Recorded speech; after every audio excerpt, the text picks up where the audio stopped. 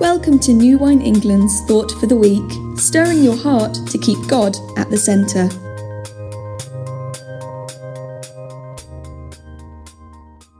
I'm Susan McGibbon and I'm the head teacher of TLG Education Centre in Bolton.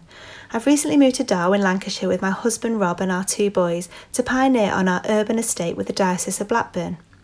1 Samuel chapter 16 verse 7 says, "The Lord does not look at the things people look at. People look at the outward appearance, but the Lord looks at the heart."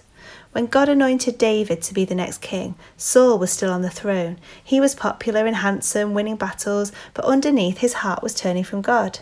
David, however, was the last choice of his brothers and completely unimagined as king. He was the youngest in his family and spent his days with sheep. Even Samuel was surprised that God had chosen David. So many children in the UK today have no one to champion them, believe in them, or look past their appearance, circumstance and behaviour to see their heart, and so often it's a heart that is struggling.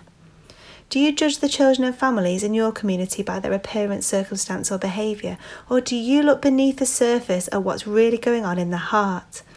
For the last 20 years, TLG, or Transforming Lives for Good, has believed in the crucial role that the church plays in reaching struggling children and families all over the country, and there are hundreds of churches who partner with us to reach out through holiday hunger make lunch clubs, early intervention coaching programmes, and our education centres.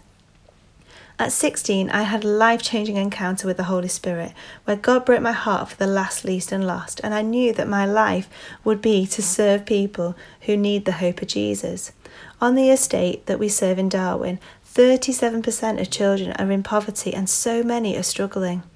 Just like in the story of David, I believe that God has made these children for a purpose and has seen them and loved them from the beginning of time. There are struggling children and families all over the country who need Jesus, and it's our job as the church, wherever we are, to take the good news of Jesus to them. You've been listening to a New Wine England podcast. For more information, visit new-wine.org.